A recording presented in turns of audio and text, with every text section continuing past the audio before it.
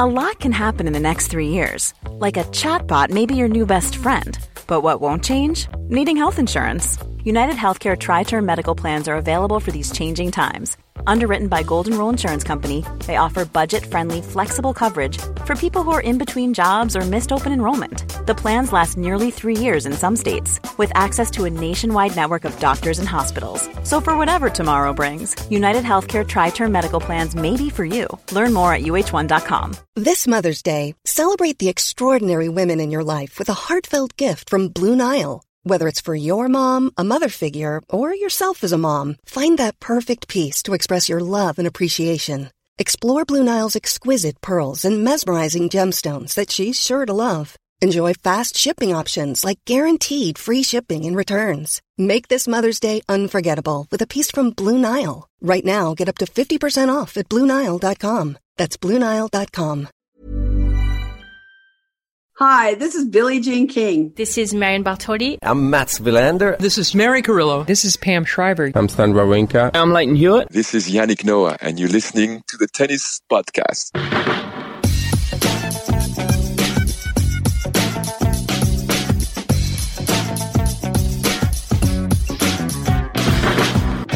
Well, hello, folks, and welcome back to The Past, our second US Open relived episode of 2021, when we will be travelling back not too far, to a time that even Matt Roberts remembers. We're travelling back to 2015 and Serena Williams' failed attempt to complete the calendar slam at the US Open. Of course, she already held the Serena Slam at that time, and that's probably something that is overlooked because of what ended up happening in that semi-final match with Roberta Vinci, that truly incredible semi-final match with Roberta Vinci, which I've just watched highlights of this morning. It was a very, very fun way to start my day.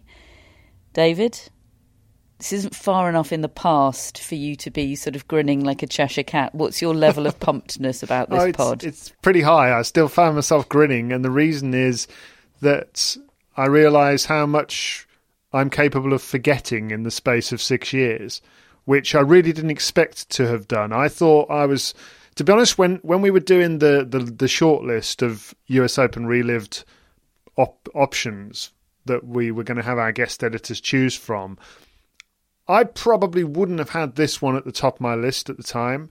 And now that we're doing it, and now that I've researched it a bit, I'm really glad we're doing it. Helped by the fact that we've got the most incredible guest editor. But again, I just feel like I hadn't really quite saved in my mind just how dominant Serena Williams was. And when I started to go through the results that Matt and Chris Albert Lee had accumulated, and saw some of the footage and started to remember being on site at the time and what I was thinking and feeling about Serena Williams' dominance, it made it all feel, actually, this is really something now that we need to talk about, particularly now. It's timely, isn't it? Yes, it feels it. I will spare the listeners the explicit tag by not reading out the messages that David sent to the Tennis Podcast group when it emerged that none of our guest editors had chosen 1991 Jimmy Connors' run to the semi-finals. Correct. Wasn't describing Chris Albert Lee as a top bloke then, were you, David? I was. But actually, the funny thing is that when I was doing the research for Marat Safin the other day, I did end up down the rabbit warren and watched the Erin Krigstein, Paul Harhouse and Patrick McEnroe matches from 1991. YouTube knows us all so well. It's scary. Matt, where were you in 2015?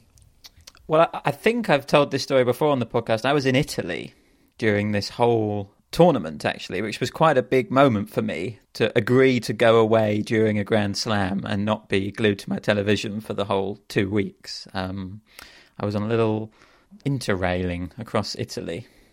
We did Venice, Florence, Pisa, and then ended up in Rome. And I would say I saw this match, but I didn't watch it. if there's a difference between those two things. I was in a restaurant in Rome and it was on, and sort of gradually it became more and more of an event. You know, I think I was just drawn to the fact that it was still on because Serena hadn't finished it off, and then eventually everyone sort of ended up watching it, and it was a great atmosphere and very memorable. And Italy was kind of the place to be, that US Open, if not in New York, because obviously this was the first all-Italian Grand Slam final in history, I think, between Pennetta and Vinci in the end. So yeah, it was great. I actually snuck out of the hotel on the final day of that holiday in the dead of the night and ended up in an argument with the receptionist who thought I was leaving without paying. But actually my friend was still in the room going to pay the bill later, and I was leaving in order to catch the first flight home to get back for the lunchtime Fulham kickoff. That's my life, really, planned around sport. Did Fulham win that game? From memory, I think it was an underwhelming draw with Blackburn. Oh, wow. Right. Well, we've hinted at the truly incredible job that our guest editor and top bloke and executive producer Chris Albert Lee has done on this podcast, but it really, I'm not sure there are words that can capture the guest editing job he's done on this podcast. I mean, he's basically done the podcast for him. What you're going to hear is us just reading out a transcript of the mind of Chris Albert Lee, which sounds like just a wonderful place to be. I mean, he is, to say he's done us proud, and all of our editors this year really have done us proud. We've been blown away. But this is, I mean, you need to get yourself on Mastermind, Chris, or Chris Albert. Chris, yeah, I know. You need to get yourself on Mastermind, and this needs to be your specialist subject, because it's a work of, Matt, by your standards, which are the highest thereof, how would you describe this research job? It's brilliant. It is so impressive. I was sort of both thrilled it was excellent and, also a touch annoyed because it sort of left me with not much to do. There were really so few gaps to fill in. Chris had really got everything and structured it very well. And I think what he did is he built the agenda to put in all the background so that you really understood what a big deal this was for Serena. I think this match in isolation is a thrilling match, but knowing everything that comes before it just increases the magnitude of it, I think. Yeah, in a couple of months we'll be getting him on to deliver some hot takes about Karen Khachanov that don't age very well, and by next year he'll be a regular fixture on the pod. So yes, you mentioned the context. That is, I think, the area that we've all really enjoyed being reminded of, I think, because we all remember that match. We all remember Serena going for the calendar slam. We all have been thinking about it in particular recently, I think, because Djokovic is going to be in the same position in a few days' time, and because we've just had the news of Serena's withdrawal from the US Open with this hamstring tear that she sustained at Wimbledon. But the context is so important, isn't it? And I think it's that has faded more in our memories, and her sheer dominance leading up to that point, leading up to the summer of 2015. She's absolutely on top of the world, isn't she? Yeah, I mean, looking at this this list of stats, even just the list of them between 2012 Wimbledon and 2015 Wimbledon, winning 8 of the 13 Grand Slam titles, 61.5% of the slams played over that period, she has won. She's lost 5 matches at Grand Slam tournaments out of 74. I mean, and the thing is, I was trying to think, well, am I misremembering this period? And so I went back and looked at, for instance, her US Open run, because I mean she's coming in as the 3-time defending champion, and the years that she'd won it when she faced Victoria Azarenka in the final only Azarenka could get anywhere near her. She's beaten everybody else in straight sets, just hammering them. And if you think back, I mean, when we started the podcast and we were just having Patrick Mouratoglou coming into the team, and she went. That's when she started her period of total domination, and she's won Olympic gold. She's won 3 straight WTA finals. Chris reminds us, from 2012 to 2014, and every tournament you came into, there was some sneering really from the media because of, well, there's not much point in watching the women's tournament because Serena Williams is going to win it, which was a really lazy take that some would have. But, I mean, credit to her for being just that good and that much of a champion. And I think in recent years, what's happened to my memory is that that level of dominance has started to fade for me in my mind, and it's blooming useful to be reminded of it. She was so dominant, it prompted the worst take in tennis podcast history. We don't need to go into details, but I blame Serena's imperious dominance for my terrible take. Go on, Matt. What was the take? The take was that it was. I mean, I really struggle to get these words out because I know how much pain they cause. The take was that it was a foregone conclusion that Serena would win Wimbledon in 2013. But you've helped me out. You've helped me out here with the notes, because she was at the end there of a 34 match winning streak. Sabina Lisicki beating her at that Wimbledon ended a 34 match winning streak, which is the longest of her career. I mean, that take was crap and regrettable and embarrassing because it's sport and nothing is a foregone conclusion. But if you were ever going to do a crap take about anybody, it would be about Serena circa that period, wouldn't it? Because she was just that brilliant. I think what I find amazing now looking back is Serena was already 30 at this point. Almost 10 years on, it's quite normal for the top players to be winning a lot in their 30s. It still wasn't really that normal in 2012. I think Federer obviously won that Wimbledon as well in 2012, and Serena won that Wimbledon. But at that point in time, this is a stat from Chris Albert-Lee, Navratilova had won 3 majors in her 30s, Chris Evert had won 2, Margaret Court had won 3, and Virginia Wade had won 1. Serena would go on to win 10. You know, she just completely changed what was possible to achieve at that point in your career. And there are lots of reasons for that. There are lots of reasons why modern players, I think, are able to extend their careers. And we probably will see a trend towards top players, winning more into their 30s as the years come. But she has raised the bar dramatically. She's not just inched it up. She has sort of completely put it kind of beyond anything that anyone will probably do in the future. It's a remarkable period of time, this, from Serena Williams. And yeah. And actually, I think the point you made there, David, about how, you know, it sort of prompted that discussion about, you know, just too much dominance. One of the things I really like about the 2015 season is that I think it was a period where people really realised how extraordinary Serena Williams is and what she was achieving. Because before then, there was this kind of, well, if she loses, it's an upset, and if she wins, she should win. But I think in 2015, maybe for selfish reasons, people like seeing history in real time. They like seeing records broken. But also, I think people wanted it for her, and there was this, you know, crystallization in people's minds that this was an extraordinary thing that Serena Williams was doing.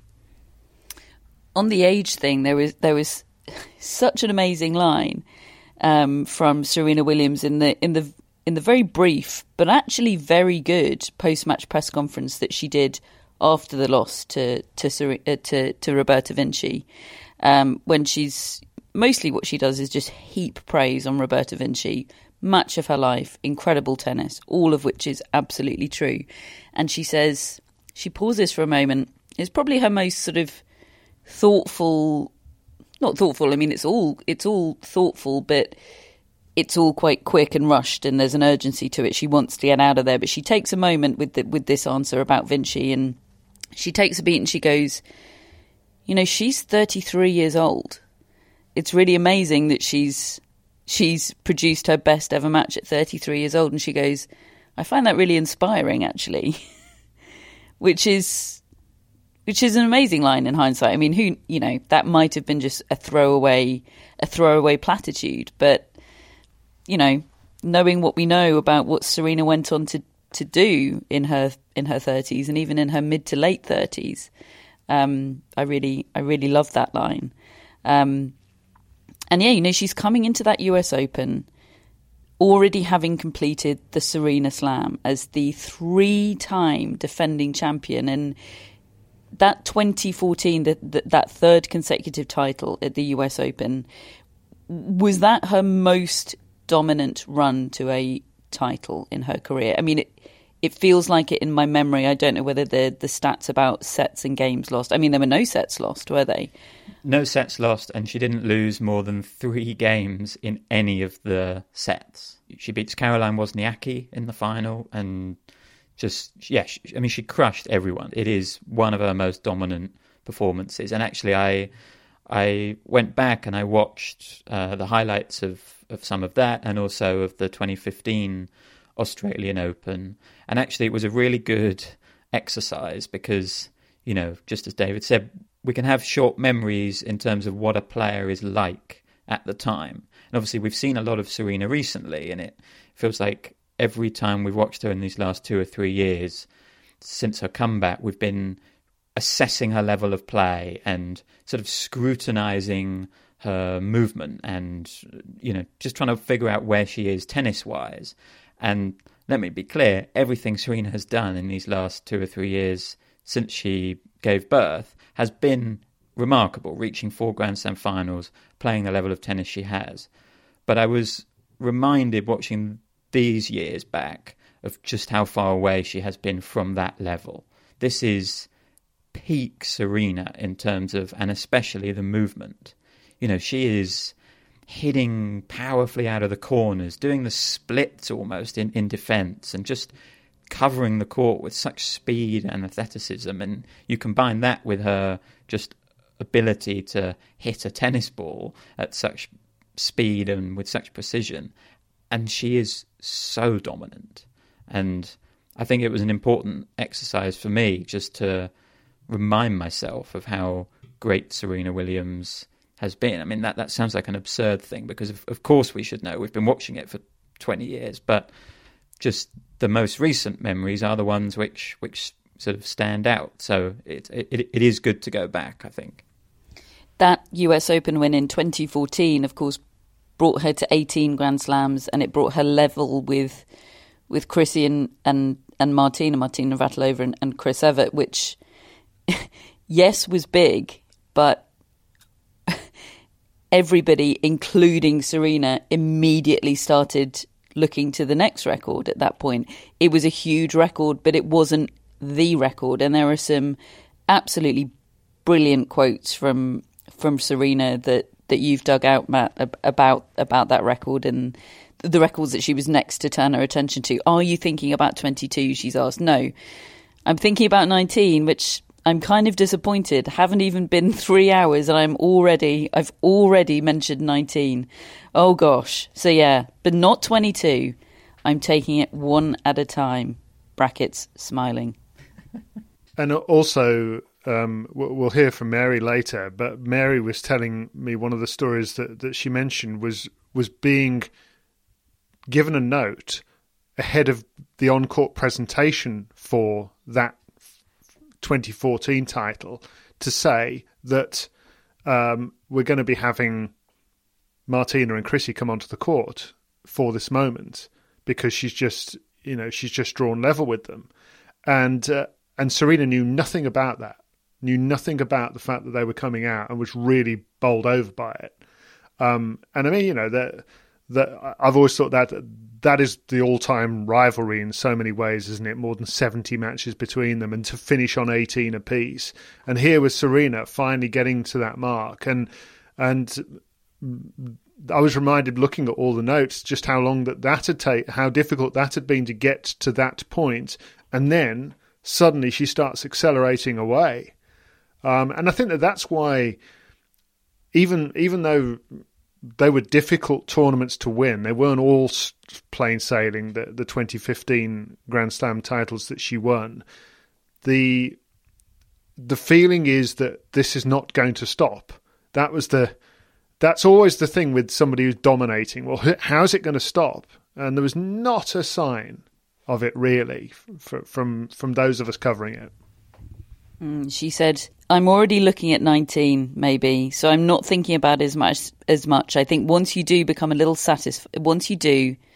you become a little satisfied. That's in reference, she was asked to reflect on her own place in the game. She said, I've said this before, I don't want to become that. I want to continue to rise and continue to play really hard and do the best that I can. And boy, did she do that, because that 2014 US Open ended up becoming the first leg of the Serena Slam. She goes into the 2015 Australian Open, which she ended up winning. And the Australian at that stage was the only Slam Serena hadn't won since she started to work with Patrick Mouratoglou. Before 2015, her last title there was in 2010, and she hadn't been beyond the quarterfinal since. And that must have seemed like an age in Serena time. Yeah, well, it is. I mean, the rate Serena wins slams, to have not won one for 5 years is an eternity. It really is. And I think she lost 1 year to Sloane Stephens, didn't she? I think in 2014 she lost to Anna Ivanovic. Yeah, she couldn't figure out the Australian Open, and she had some struggles in this edition. She was a set down to Svitolina in round 3. She was a set down to Muguruza in round 4. Those were, both of those players were really emerging and improving all the time around this period. And then she gets to the final, and she's up against kind of her favourite opponent, really, Maria Sharapova, and it's a great match. It's a tough two-setter.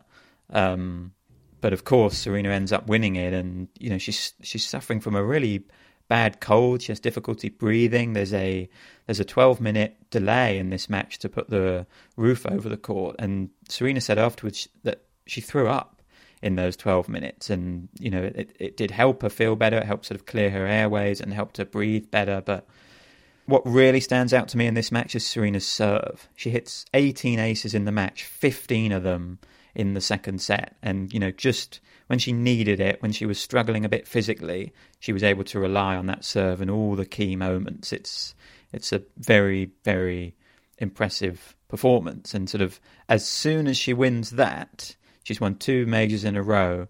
And immediately the question is Paris. And I thought that was an interesting parallel with Djokovic as well this year. I remember that from the Australian Open.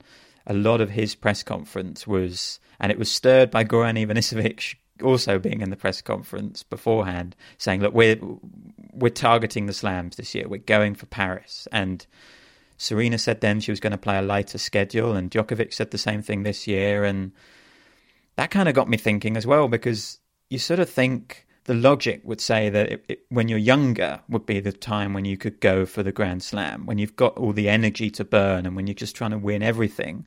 But it's interesting that the two only shots at the Grand Slam since Steffi Graf did it have been from Serena in 2015 and Djokovic this year, both in their mid-30s.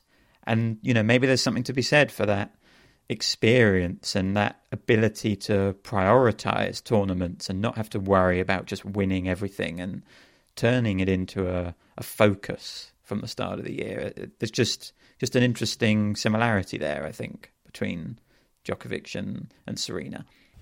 And 4 days after winning that Australian Open title. And I remember this vividly. She announced in Time magazine that she would return to Indian Wells for the first time since 2001, when she was booed and racially abused after Venus pulled out of their semi-final with a knee injury. Just to remind you a little bit of that history with Indian Wells, here is a quote from Serena's sister Aisha speaking about what happened that day. She said, "As a family, we were all hurt. It stayed with us a long time. Our parents have always been very clear about who we are in terms of the country. But to have evidence of that, it was a disillusionment, the end of any innocence that we had about the world we lived in." Yeah, and I've watched back that footage, and it is horrible. Her return to Indian Wells was a massive story. Serena on that subject said, "Everyone always asked, what's your greatest moment in tennis? And I always said it hasn't happened. But I think it has happened now. And that was going back to Indian Wells and playing. It released a lot of feelings that I didn't even know I had. I was really surprised at how emotional I got and how relieved I felt after everything was said and done." And it's extraordinary to think that in the midst of this all-time great year, and even with the loss to Roberta Vinci, it's one of the all-time great tennis seasons. You know, she won 4 slams in a row, going back to that 2014 US Open. She also took on this incredible emotional mountain that she didn't need to that year. She could have picked any year to return to Indian Wells, and she picked that year. And I'd love to know why then, but to think that in the midst of all of that winning and all of the pressure and all of the focus that would have been required to achieve all that, she also took that on and describes that as her greatest moment in tennis. I find that amazing. Yeah, me too. This did come up in the research I was doing for this episode, actually, and I read the piece by Scott Price in Sports Illustrated after she was named Sportsperson of the Year in 2015. It's an incredible long read on Serena, and the return of Serena to Indian Wells forms quite a big part of the article. And the article basically says that there were lots of motivations behind her return. To quote, "Williams saw a film about Nelson Mandela and began to reconsider. She almost played Indian Wells in 2014 and backed off. But over the next year, she approached her parents and 3 sisters, one by one, about a return in 2015. She went through 3 drafts of her Time essay, took one to her dad last fall and choked up trying to read it aloud. Finally, she just handed it to him. Hardly anyone in the family loved the idea. Venus and Richard weren't ready, not yet, to accompany Serena to Indian Wells.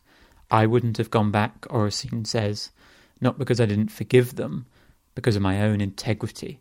If they didn't think I deserved to be there, then I don't need to be there.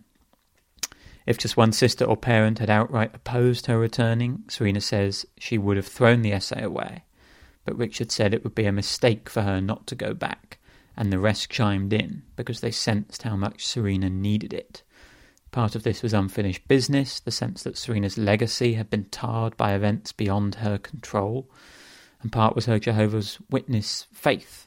I was brought up to forgive people, Serena says, and I felt that I wasn't doing what I was taught. And then the final factor pushing Williams back to Indian Wells, Scott Price writes, was more complicated. On August the 9th of 2014, an unarmed African-American 18-year-old named Michael Brown was shot 6 times and killed by a white police officer, Darren Wilson. The body lay in the street for 4 hours. For many, the shooting highlighted yet again a pattern of abusive policing and seething mistrust between white authority and black communities nationwide. It sparked protests and furious debate. And on the 24th of November of that year, a grand jury voted not to indict Wilson, and Serena tweeted, "Shameful, what will it take?" So I think Michael Brown's story really resonated with Serena. She said, I'd been a teenager at Indian Wells and that was hard for me to go through, especially when I was thinking, it's 2001, I shouldn't have to deal with that stuff as much anymore. Now fast forward to 2015 and we still have young black men being killed. Someone needed to do something. And I thought then that there was something greater than me and tennis. I needed to go back there and speak out against racism.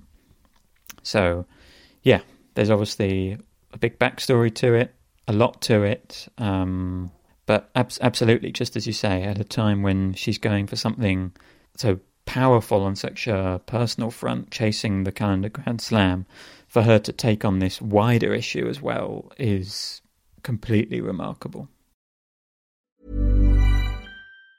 Mom deserves the best, and there's no better place to shop for Mother's Day than Whole Foods Market. They're your destination for unbeatable savings, from premium gifts to show-stopping flowers and irresistible desserts. Start by saving 33% with Prime on all body care and candles. Then get a 15-stem bunch of tulips for just $9.99 each with Prime. Round out Mom's menu with festive rosé, irresistible berry chantilly cake, and more special treats. Come celebrate Mother's Day at Whole Foods Market. Quality sleep is essential. That's why the Sleep Number Smart Bed is designed for your ever-evolving sleep needs. Need a bed that's firmer or softer on either side? Helps you sleep at a comfortable temperature? Sleep Number Smart Beds let you individualize your comfort, so you sleep better together. J.D. Power ranks Sleep Number number 1 in customer satisfaction with mattresses purchased in-store. And now save 40% on the Sleep Number Limited Edition Smart Bed for a limited time. For J.D. Power 2023 award information, visit jdpower.com/awards. Only at Sleep Number stores or sleepnumber.com. Hello, Tennis Podcast listeners. David here. Now, you might know that I love a bit of cooking, and I think I'm quite good at it. But if I'm honest, even I get fed up trying to work out what to do every night. That's where Home Chef comes in. Being able to put together a delicious meal without the long prep and the cook times, well, that's pretty cool. Home Chef provides fresh ingredients and chef-designed recipes conveniently delivered to your doorstep to simplify your cooking experience. They have over 30 options a week and serve a variety of dietary needs, so you don't have to worry about what to make ahead of time. Not only is it convenient, but it's economical too. Home Chef customers save an average of $86 per month on groceries. Now, for a limited time, Home Chef is offering Tennis Podcast listeners 18 free meals plus free dessert for life and, of course, free shipping on your very first box. Go to homechef.com/tennis. That's homechef.com/tennis for 18 free meals and free dessert for life. You heard it right.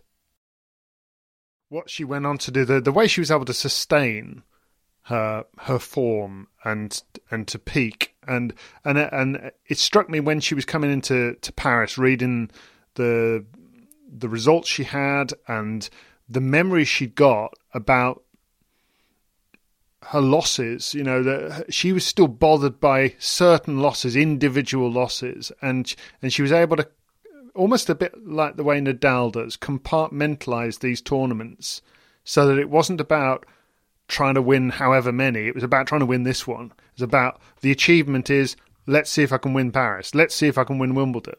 And get a lot out of that. Whilst also having this goal, this wider goal. Because she wasn't well during the semi-final in Paris. I think she was unwell throughout the tournament, wasn't she? I remember I had the role of moderating press conferences at that French Open, and I remember her coming in for, it might even have been her pre-tournament press conference, but certainly one of the early ones, and she didn't talk about being ill, but you could hear in her voice that something wasn't right, and there was a real stir afterwards. I remember all the journalists flooding out of the interview room, and there was a sort of, did you hear that? She didn't sound right, did she? What's going on there? She's not quite right, and it was a real focal point throughout that tournament, as I recall.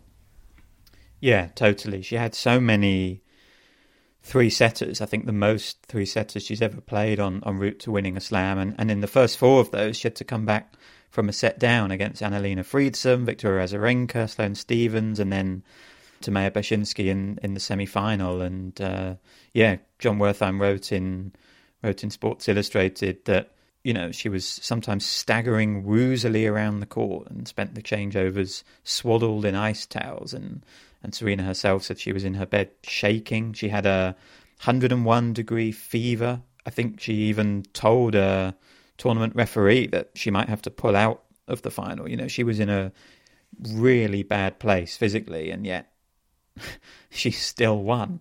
I think Chris Evert said, I'd have pulled out with 101-degree fever, and that's the one. Actually, I think it can get lost a little bit, but that she won the French Open feeling like that on the surface, which doesn't suit her game the most. That's the one, and I think when she did win it, that was when talk of the Calendar Slam really picked up. It was mentioned in all the pieces written after the tournament. She was asked about it in her final press conference, and she said, well, yes, halfway to the Grand Slam, but also 3/4 of the way to the Serena Slam, just reminding everyone that she'd already won the US Open.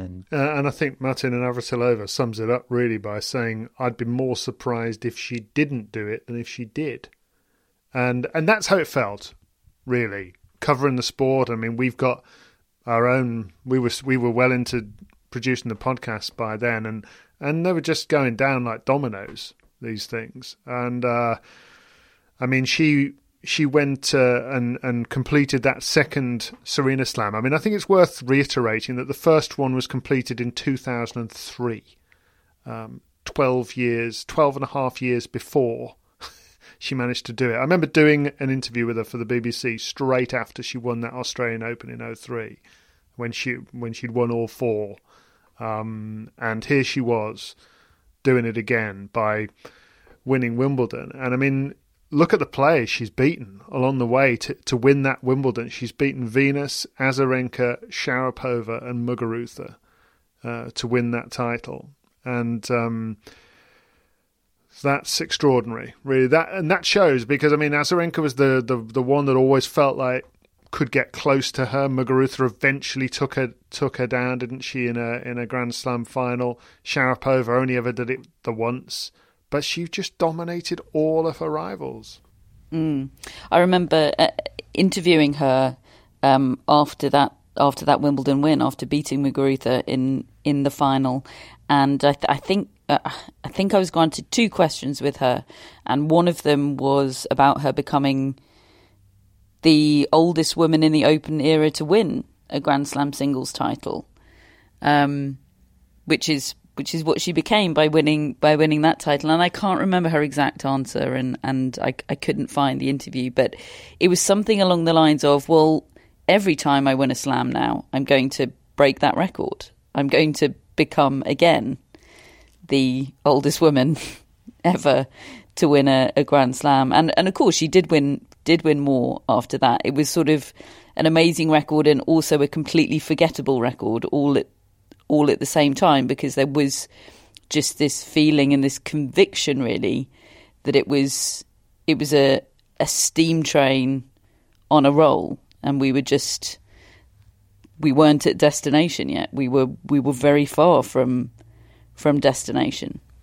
The hype ahead of that US Open. I remember going to that US Open, and honestly, the men's tournament was an afterthought by comparison. I've always thought you get a different level of excitement and anticipation when either Serena or Venus are playing matches at the US Open at night. And when they played each other, it was the best. It was the best experience at the tournament.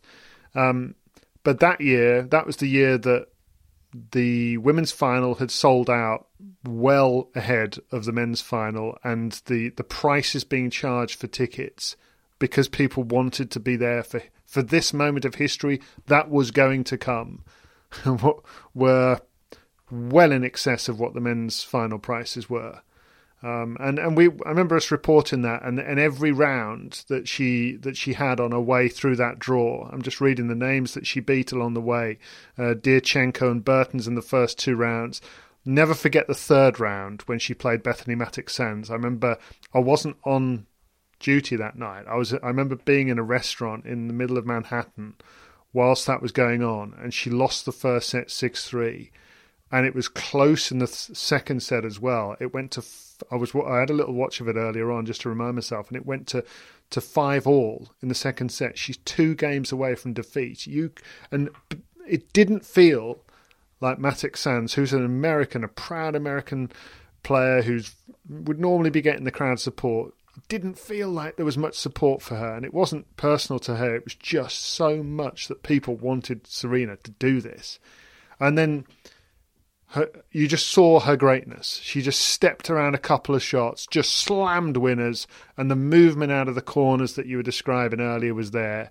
And she got over the line in the second set and then won the third 6-love. And from then on, she was back to cruise control. Beats Madison Keys, Venus Williams. I think Venus Williams actually was a 3-setter. But it all added to the feeling that this is going to happen. And there was not a doubt in anybody's mind. And I was listening earlier to one of the things they got me doing was to go out and try to speak to people. And I got an interview for the BBC with John McEnroe, and he came out with this line. He said 98% of the people that are there don't even know who's in the other 3 positions in the semi-finals. They're only there, and she was playing Roberta Vinci, and it's Flavia Pennetta, I think, against Simona Halep in the other semi. And he said, look, she's the greatest, one of the greatest players of all time, men or women, probably the greatest. What if she does this? She's up there with anything that Usain Bolt or Michael Phelps have done. This puts her on her own, really. If she does this, when she does this, he says. I mean, it just felt that inevitable. Nobody saw it coming. Wow. There's a good piece I found on Sports Illustrated to sort of capture the Serena mania that was going on through that tournament. It unfortunately just says written by SI staff, so I'm not sure who wrote it, but they say for the first 12 days, the US Open was the Serena Rama. It was her pursuit of history with a tennis tournament tacked on. And it says when she played Venus, Williams Bowl 27 drew a capacity crowd, including a celebrity cohort to rival the Oscars. Oprah, Trump, Justin Timberlake, assorted Jenners and Kardashians were there. Tennis royalty from John McEnroe to Martina Navratilova. And it says, as the sisters hugged at the net, it triggered a prolonged standing ovation and some of the loudest applause of the entire tournament. The unmistakable message was, we get you, we're fond of you, we appreciate our good fortune in getting to watch you all these years. And this piece goes on to say that it wasn't just the fans that wanted Serena to win. And the author writes, remember how other players once rooted against Serena behind her back, often crowding around the locker room TVs to cheer her opponents? No longer. In New York, player after player admitted to openly rooting for Serena to pull off the slam. Djokovic said, I want to see her do this. And Simona Halep, who, as you said, made it to the semi-finals, she was quoted as saying, if I'm not in the final, then I want her to win. You know, everyone was pulling for Serena to do this, and it just felt like she would. Everyone but Roberta Vinci. And yet the funny thing is that we'll talk about the match in a sec, but what I love about Vinci is her on-court interview afterwards, where she said, you know, I woke up and I just hope I play well. You know, I mean, it's Serena, I'm not going to win, but I just want to play well. I just love that. Yeah, she sort of said it hadn't even occurred to me to win. She said, I woke up and said to myself, just try and enjoy it somehow. Yeah, and she did. She looked like she's having the time of her life through that match. I mean, Serena looks like she's having an existential crisis for the whole thing, and Roberta Vinci just looks like, yeah, she's just having a whale of a time. She goes into it. I mean, she was an irrelevance in terms of that match. She was just the opponent. She was just the obstacle for Serena Williams, wasn't she? I mean, and that was before you even brought statistics into it. 4-0 head-to-head in Serena's favour. She'd never lost to Roberta Vinci before. She'd never even been taken to a tie-break by Roberta Vinci. She'd never lost a set. The worst set they'd played for Serena was 6-4. She'd beaten Roberta Vinci in Toronto in one of the warm-up tournaments 4-3, just a couple of weeks before the US Open. She'd won 11 straight Grand Slam semi-finals coming into this match, Serena Williams. Basically, there was nothing you could find emotionally, anecdotally, statistically to support a Roberta Vinci win that day. And Tom Rinaldi, in his on-court interview to Roberta Vinci, told her that she had been a 300-1 underdog going into that match. Now, I simply refuse to believe that's true, because in a one against one matchup, I don't find that statistically possible. I feel like I could play Serena and have slightly better odds than 300-1, because a person can fall over. I feel like there's more than a 300-1 chance that someone will get ill or fall over. Like, it's just ridiculous. But the fact that he felt he could put that question to Roberta Vinci summed up how implausible that result was, even after the fact, when it had happened. Didn't she turn to her player box when that was asked? And I think she said, "Exagerati," which... Hey, coach! She said, Coach, did you hear that? Yeah. Yeah, and look, I watched this match back yesterday, and there were little things I'd forgotten. That Serena makes a bad start. She gets broken for 2-1, and in that game, you know, in hindsight, there are real signs that Serena's tight. She's not really moving her feet. She's sort of bouncing the ball with her racket in terms of trying to hit the tension out of her arm, it looks like, and she's struggling. But she breaks straight back, and then breaks again, and then breaks again. And she's won the first set. She's reeled off 5 games to win the first set 6-2. And it looks like she's found her range. She's found how she's going to just overwhelm Vinci.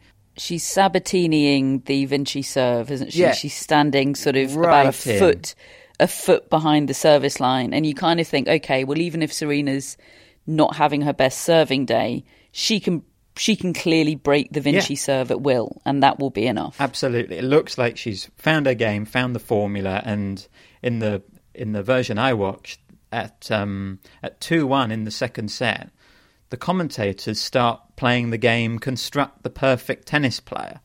You know, which is kind of chat that you don't do in a dramatic moment, is it? You know, but I think that sort of reflects the feeling they were having in this match. Oh, this is over. You know, this is Serena's got this match where she wants. We're in awe of her serve. We're going to pick her in every category for the perfect tennis player.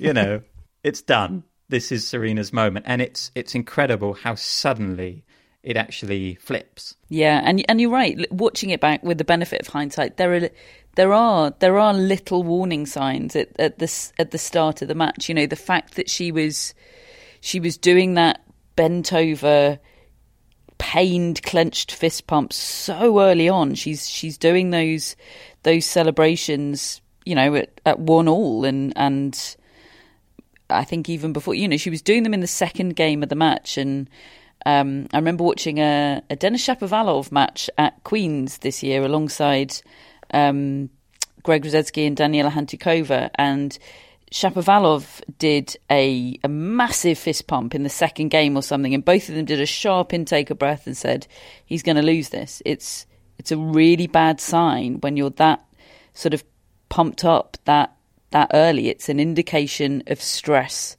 and tension. And she wasn't doing that in the third round against Matek Sands when she was down and came back. It was all still very within her, and she was just working her way through it. Exactly. But then she still wins that set 6-2, and she still, I think she was breakpoint down in the opening game of the second set and ended up holding, and that felt like the momentum moment. You know, okay, she solidified. Wow, she solidified that that momentum she's got, and yeah, let's start playing Build the Perfect Player. Yeah, and then really the 2-2 game in the second set. Serena's love 40 down. Vinci's starting to use the slice to cause a lot of problems and starting to not miss herself. I mean, must say, Vinci plays a very, very good match from this point onwards and puts the ball in awkward spots, and Serena fires wide with a backhand to go down a break. And it just changes. The whole feeling of the match changes in that moment. And from then on, it's kind of always a struggle for Serena. She has chances on the Vinci serve, but she can't convert. She's sort of setting up the point and then missing the final ball a lot of the time. And she smashes her racket at the end of the second set, and she's so stressed, you can tell. But even then, she goes up a break in the deciding set. Yeah, I mean, I only watched a sort of extended highlights, Matt, and I'm very conscious that unforced errors don't tend to make it into highlights packages. So correct me if I'm wrong, but this is backed up by Serena's assessment of the match in the press conference afterwards. Even despite all of that, and despite the fact that she lost it, I don't think Serena played a bad match. I think, you know, she cites afterwards, she says, look, there were a couple of points that I could put down to being tight, but that is entirely normal. That would be in the case in any match, even matches that I win. She wasn't really regretful about her level of play. It might not have been her all-time best match, but I had forgotten just how much Roberta Vinci won that match and how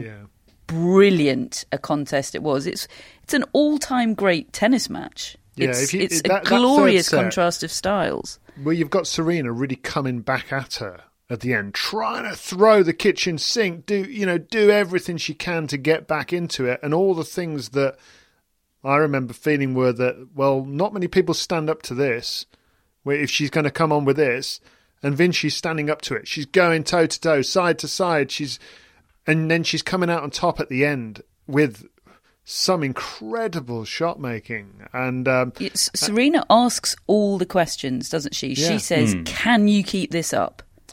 And the answer was yes. And probably on any other day, the answer would have been no, but it just happened to be yes that day.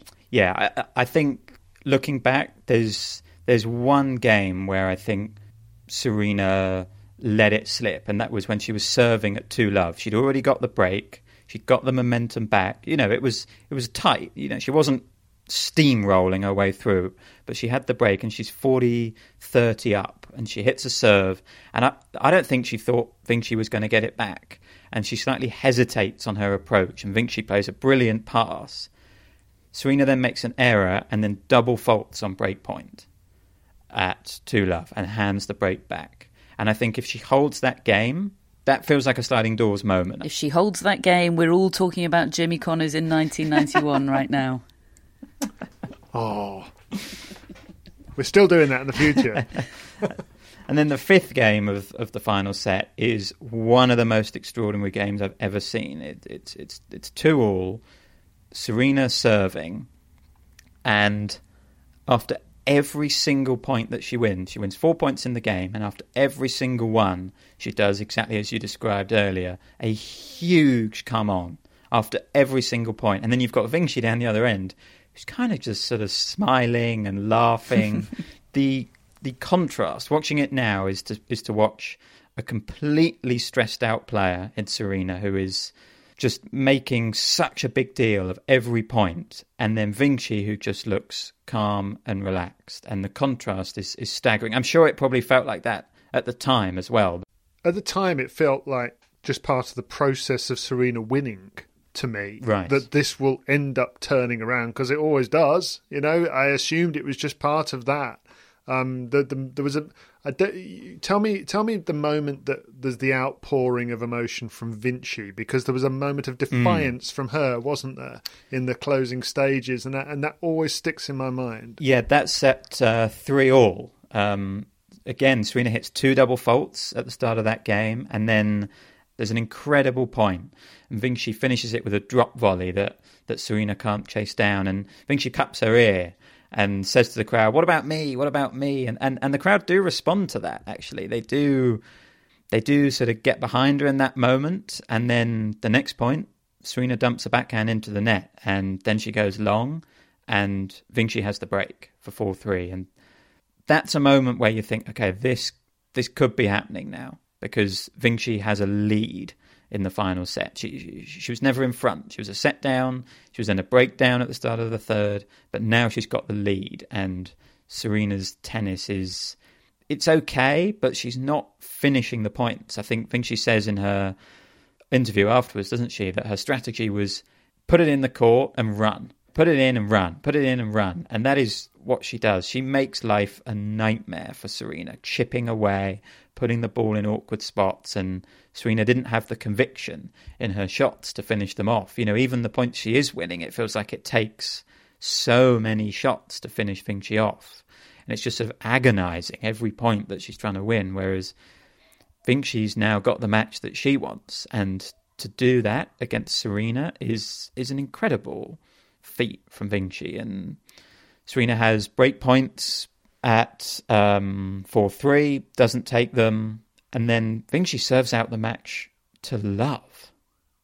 I mean, with two of the greatest half volleys of all time in the circumstances. Just brilliant half volleys, and I think I thought it was a real battle till the very end. But that final game is all Vinci, as you said, two brilliant drop volleys and just expressing herself, and she cannot believe it when she's won. Yeah, I mean, we've already reeled off the highlights of Roberta Vinci's on-court interview after that win.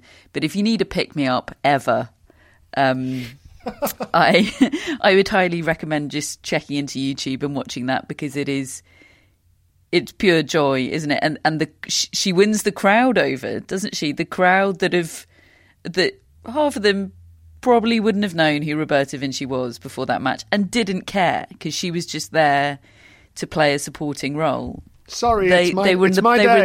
They were in the palm of her hands, weren't they? It's amazing, actually. I mean, you'd have to have a heart of stone not to find joy in that Vinci interview. I think even the biggest Serena fans would find some joy in Vinci's interview there. I think she managed to turn that into her moment, which was incredible. It's one of the all-time great interviews, actually, because she just gets across her personality just perfectly. We'll talk about the aftermath and the consequences and the ripple effect afterwards. But let's hear from Mary Carrillo, who of course was watching the match, was commentating on it. Let's hear what it looked like from the commentary box. No one saw that one coming. Vinci didn't see that one coming, David. I mean, Roberta said she had already booked her plane back to Italy for Saturday, for the day of the women's final.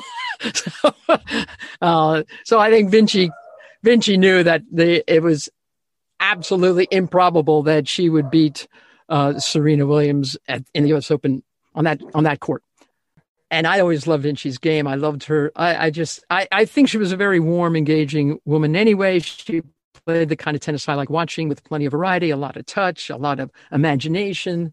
But I certainly didn't think she was going to beat Serena Williams that day. You know, Serena was two matches away from winning, the calendar Grand Slam. And interesting, but we've talked about this before, David. The U.S. Open is the most fraught tournament for Serena, because it's almost always the last event she plays of the year, of a season. And she had put so much pressure on herself, to do what hadn't been done, since Graf did it in '88. Only a couple of other people had ever won the calendar slam. When Vinci won the second set, Serena smithereened her racket. I mean, it was just one of the big breaks of a piece of equipment that I can remember seeing. And then Vinci just held it together. Roberta said afterwards, she just didn't want to make any mistakes. She didn't want to give that match to Serena. And once Serena lost that second set, and you could tell she was angry and frustrated, Vinci looked at that too and said, all right, she's nervous. I got a real look at this thing. And man, oh man, she played cleanly. in that third set, and she showed every bit of her game in that third set. She hit 2 ridiculous half volleys, in the final game. She served it out, which is, can you imagine trying to serve it out, to finish off Serena Williams at the U.S. Open? It was joyous for her. I mean, she really, as I said, she's such a warm, engaging personality anyway, but that she was able to kind of tiptoe past, Serena Williams, who was trying so hard to put a real dent in the history books. That was something to see. And it was lovely. And then she got to play her great friend in the final. I mean, the whole thing was unbelievable. It was, and then when you look at the, it's not like Vinci's got a big game, but it's complete in that she knows how to manage things. She knows how to play. She's got very clever, soft hands. She didn't hit a lot of winners, but she made only 20 unforced errors. Serena had 40 of them. I mean, that's a big difference. That's a big difference.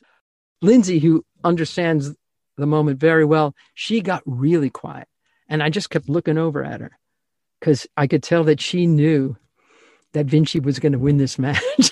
And she didn't say, every now and then she'd say a little something. And then we'd go into a commercial and Lindsay would say, I think she's going to win this match. I think she can do it, like Lindsay's smart. She knows what she's looking at. And again, Vinci just played such a clean, efficient final set. She let Serena lose. She let her implode. And sometimes that's something you got to do. You don't have to win a match, but you have to be hanging around when somebody loses it. Yeah, I always used to hang around, and that didn't happen to me. Me either. But sure. I'll take the advice, and I'll take it into my future career. So what about after that match and the 2015 US Open for Serena Williams? Obviously, Roberta Vinci ends up playing her countrywoman Flavia Pennetta in the first all-Italian Grand Slam final, and Pennetta wins that and retires shortly afterwards. And for Italy, it's all just an absolute dream. But they have had enough sporting success this summer. We shan't dwell on that. People remember they don't need a relived episode. Yeah, don't exactly. It's interesting. I mean, I'm sure Flavia Pennetta doesn't care, and good. She won that tournament. Good for her. But there's no coincidence that this is what we're reliving. Really, this is the match. And actually, I do love the fact we'll talk about Serena in a minute, but I do love the fact that if you look up Roberta Vinci's Twitter bio right now, it says, former tennis player, now I coach and comment on TV. Once I beat Serena Williams. And that's what it says. I love that. I love that. Yeah, that is brilliant. I just want to, just to round off the story, I want to put you on the spot, both of you, and I'll chip in as and when it suits me, with Chris Albert Lee's list of what-ifs and miscellaneous thoughts and questions arising from analysis of that 2015 US Open match. He says, what could Serena have done differently that day against a stubborn and very inspired opponent? And I don't know, because she couldn't decide not to be tight or nervous or not to care and play freely in the tight moments. I don't think there was tactically anything she did wrong. Okay, I know she suggested maybe she could have come to the net a bit more, but Vinci's passing shots were sublime that day, so I don't think that necessarily would have changed the outcome. No, I don't think there's much that Serena should regret about the way she played. I mean, I think it's so easy to try and say what maybe you could do, but it comes down to feelings as well, doesn't it? And what's going on the other side of the net, and whether you can put aside everything that's happening. And I don't think that's realistic, is it? Here's a good one. If this had been a 5-set match, would Serena have beaten Vinci? I'd go yes. Yeah. I would probably say yes. I mean, the thing is, the tightness and the nerves and the stress is still going to come. But you've just got more time to play through it. It does help, I think. It would have helped had it been 5 sets. But it's not definite. Quite interesting in the end of the interview with McEnroe, where we were also building up to the Djokovic against Federer final. One of the questions I asked him was, will a man ever be on the brink of a Canada Grand Slam again, do you think? And he said he thinks it's harder because of the physical toll of trying to do this over best of 5 4 times for 7 matches. And actually, I mean, and I understand the point, and it's only ever been done, I think, 3 times in the women's game, and Donald Budge and Rod Laver's done it twice in the men's game. I kind of feel like it might be the other way around, because I just think you've got so little time to pull it back if you're playing best of 3. Unquestionably, you're more susceptible, no matter how dominant you are, you're more susceptible to an upset in best of 3 than best of 5. Yeah, I think you can make the case either way, definitely. Yeah. I mean, Serena had a lot of physical trouble that year, as we've talked about at the French Open. If all of those matches were 5 sets, it might have been harder for her to win that. But the flip side, she had to get them done in 3 sets. She didn't have the time to recover when she was under pressure that she would have had over best of 5 sets. It's a bloody hard thing to do over whether it's best of 3 or best of 5. It's minutiae whether one is harder than the other, I think. Continuing just a little further down the hypothetical rabbit warren, do you think Serena would have beaten Pennetta in the final had she beaten Vinci? Her head-to-head against Pennetta was 8-0. Or would the stress that contributed to her loss against Vinci have done the same against Pennetta? I mean, Pennetta would have been a very different match. She wouldn't have messed her around and asked the questions that Vinci did. That's a good point. Yeah, I think Serena would have won. Serena, I just don't think it would have happened twice. I think if she'd have found a way through this, she'd have won. But I mean, it's just my feeling. How much of an advantage was it, or disadvantage, for Serena that the 4th leg of that slam was in New York and at the US Open? Will it be easier for Djokovic that he isn't playing his home slam? Don't smile at me like that, David. You bloody love a hypothetical. It's me this is painful for. It's interesting, in terms of just framing it as the home slam. I've not really thought about that. I suppose it's just the fact that it is the US Open, and as Mary said, that has been a fraught place at times for Serena. In 2015, she'd obviously already had the 2009 match against Clijsters, the 2011 match against Stosur, but she was also the joint record holder for most US Open titles. She'd also won it the 3 previous years. I think we can perhaps sometimes think of New York as this place which Serena really struggles to produce her best tennis. And there have been a lot of moments in New York. She's also done a hell of a lot of winning there. And I think it feels like a leap to sort of suggest that this was caused by all that's come before in New York.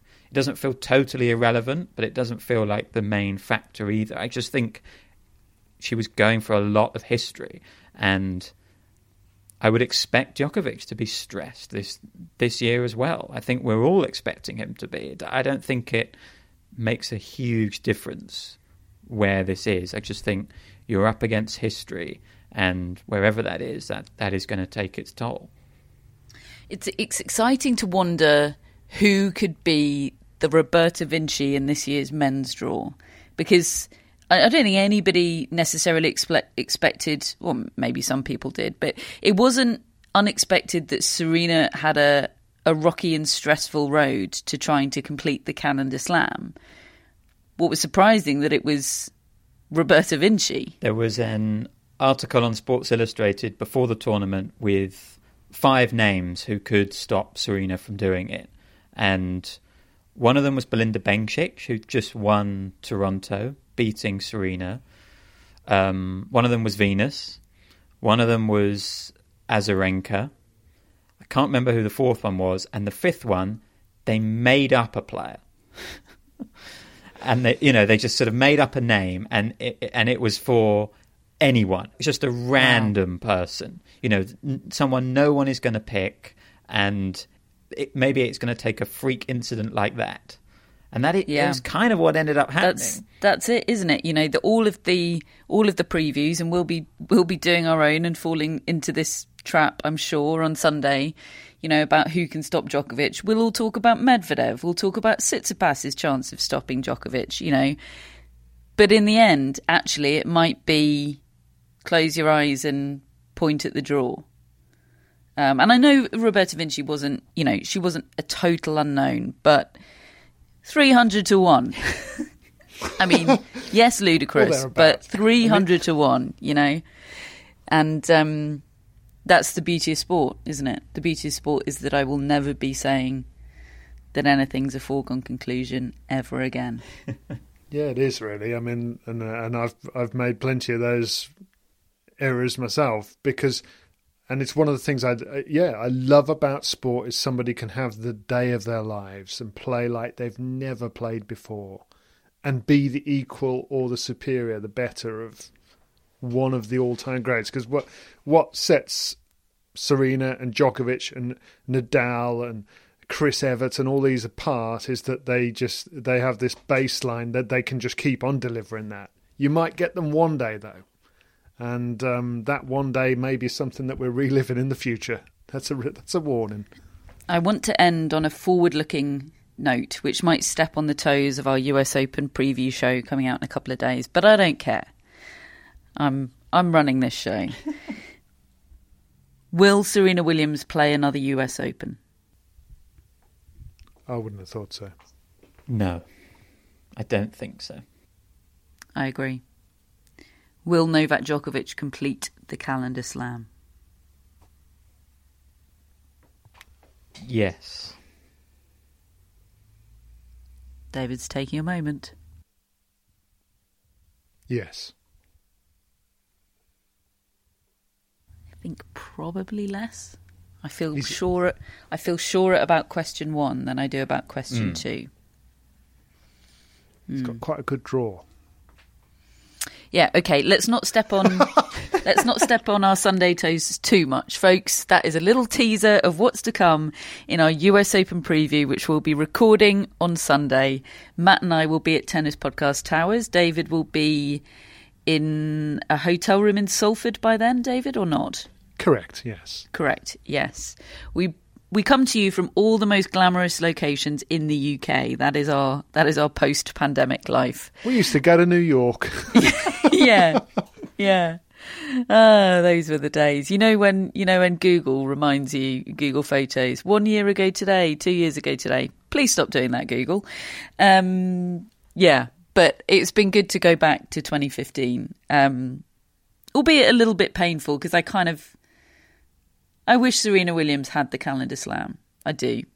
And it's particularly sad to think that, we may never see her play a Grand Slam again. We don't know, but yeah, it's silly I don't quite like sort of saying, she deserves a slam, because she deserves a calendar slam if she, you only deserve it if you've won it. But I don't like there being kind of any question over her greatness. And I would have loved it if she'd done it that year. But I also loved the on-court Roberta Vinci interview, and I'm glad that exists in the world for whenever anybody is having a low day. So I hope you've enjoyed reliving that extraordinary match, that extraordinary couple of weeks, year really, back in 2015. Our tremendous thanks, and I can't overstate this enough, go to Chris Albert Lee for his guest editorship of this show, and of course for his executive producership of the whole show throughout the year. So thank you, Chris Albert-Lee. We really do appreciate it. Thank you to Luna, our lovely mascot that looks like Sia for the week. We love Luna. Thank you to all of our mascots, Scousel, Mousel, Zeus, Rogue and Billie Jean King. Thank you for listening. As I've said many times, we'll be back with our US Open preview show on Sunday. What a US Open it is going to be. And then that's it. That is the beginning of 2 weeks of daily slams throughout the 2021 US Open. So join us for that. We'll speak to you then.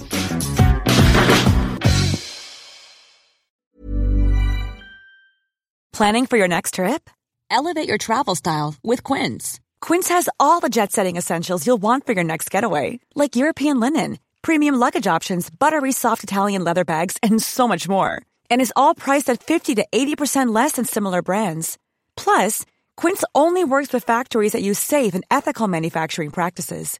Pack your bags with high-quality essentials you'll be wearing for vacations to come with Quince. Go to quince.com/pack for free shipping and 365-day returns. Mom deserves the best, and there's no better place to shop for Mother's Day than Whole Foods Market. They're your destination for unbeatable savings, from premium gifts to show-stopping flowers and irresistible desserts. Start by saving 33% with Prime on all body care and candles. Then get a 15-stem bunch of tulips for just $9.99 each with Prime. Round out Mom's menu with festive rosé, irresistible berry chantilly cake, and more special treats. Come celebrate Mother's Day at Whole Foods Market.